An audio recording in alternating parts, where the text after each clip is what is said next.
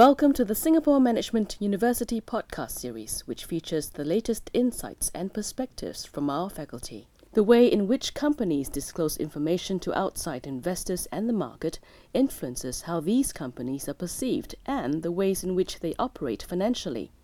One form of voluntary corporate disclosure is earnings guidance, a practice by which companies provide earnings forecasts to guide investors and stock market analysts. Companies in the United States have a long tradition of sharing such predictions. Such mature disclosure culture is the result of a very developed capital market due to a dense analyst population in Wall Street that's constantly demanding information from publicly listed companies. In recent years, Asian economies have undertaken significant reforms through more rigorous disclosure rules, and increasingly, firms are recognizing that timely and reliable disclosure is both necessary and desirable. This, in part, could be attributed to the ever-increasing trend towards the international harmonization of accounting standards, specifically the widespread acceptance of the International Financial Reporting Standards, or IFRS, issued by the International Accounting Standards Board. In this podcast, SMU Assistant Professor of Accounting Holly Young talks about her research, which explores the mechanisms of voluntary disclosures and why she thinks there will be an eventual rise in such disclosures, particularly in the sharing of information, such as forecasts and predictions.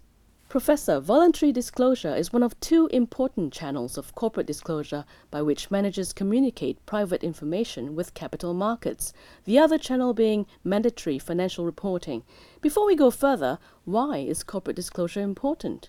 Corporate disclosure is important because it can help to reduce or mitigate information and agency problems, which should lead to more efficient capital allocation in the economy.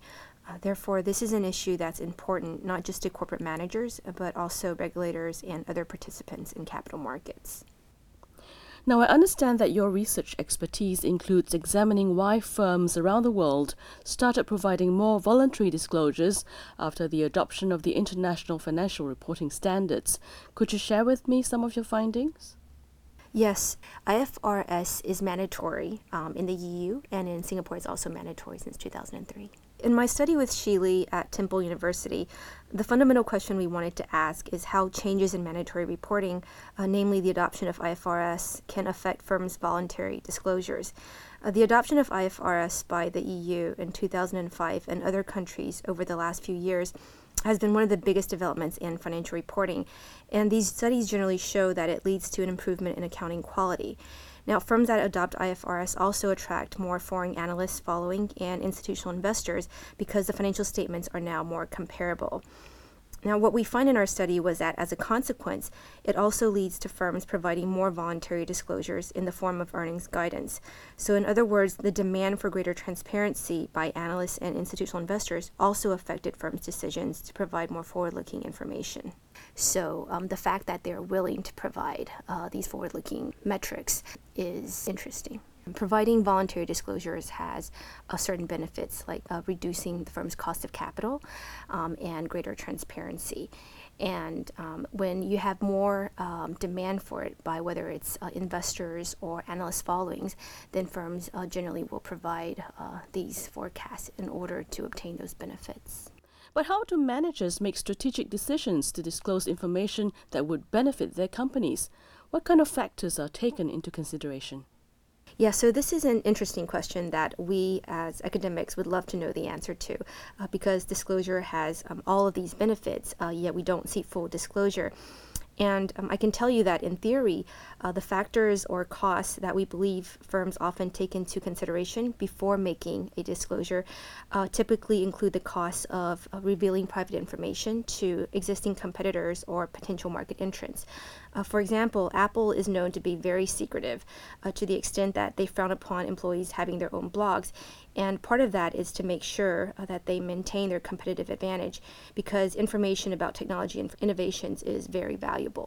Also, another cost that firms often consider is the cost of in obtaining that information and being consistent with their disclosures, because once you set a precedent for providing a certain type of disclosure, it's expected that you provide it on a regular basis by external parties. Bigger firms that are bigger certainly are more likely to provide these forward-looking disclosures because they have the resources to obtain this information, and most likely the firms internally already have these metrics that they set for budgeting purposes. How have changes in technology and the media affected corporate disclosure?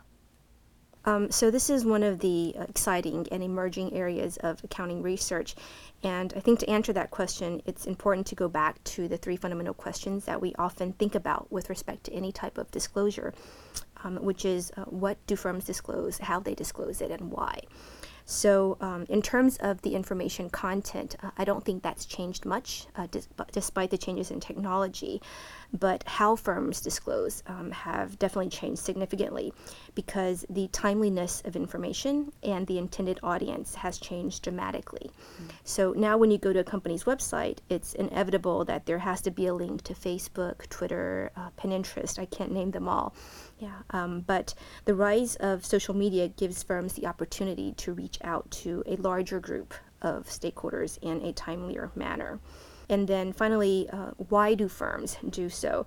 There's some belief that having an active social media presence is beneficial, especially since this is how the new generation interacts and communicates with each other. Can you give us real-world examples of how data from communication platforms, such as those you've mentioned, can influence disclosures? Yeah, so firms definitely have to be much more responsive and prompt in how they react. And one example would be there's research that's shown that firms can use social media to manage product recalls. So what these studies find is that the number of negative tweets or Facebook posts definitely has a negative impact on the firm, but the firm can counter that by also responding immediately and promptly to these users. And I think a more recent example would be Volkswagen and their diesel emission scandal. So what these big data analytic agencies find is that about 25% of the conversations on Volkswagen centered around the emission scandal once the rumor broke out on September 18th. And this was even before they admitted the fraud. Okay? So this is important because it suggests that even just rumors on these social media platforms can have a huge impact on the firm's value through dissemination. What are some disclosure issues that are unique to Singapore or the region? So Singapore as a country ranks very high in worldwide rankings on perceptions of corruption and transparency. And even within Singapore, the Governance and Transparency Index shows that disclosures for scores for Singapore-listed companies have improved each year since the index was launched in 2009. But one of the more pressing issues is the full convergence of IFRS in 2018. And this development will certainly be beneficial in the long run, but the transition has to be carefully planned at the management level because companies will have to comply with what we call IFRS 1, which is a standard that sets out the procedures that first-time IFRS adopters will have to comply with.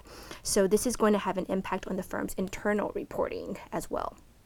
So in other words, it will be critical for companies to engage in detailed planning with the auditors and professionals that are specialized in IFRS conversion. So it'll definitely be a good thing in the long run. It's more the transition initially will be something that has to be very well planned out. Share with us the research you're currently working on. So right now I'm working on another project related to IFRS, and it relates to how the adoption of IFRS affects firms' incentives to window dress their patenting activities. So what we find is that firms, knowing that they will have to adopt IFRS, which will attract a lot of analyst following and a lot of external capital market participants, they tend to rush file their patents to make their financials look better and make them look more attractive to potential investors. So in other words, there's a notion that the adoption of IFRS has a lot of positive benefits, but we show that it also alters firms' disclosure incentives in a way that's somewhat myopic in the short run. Thank you, Professor. Thank you.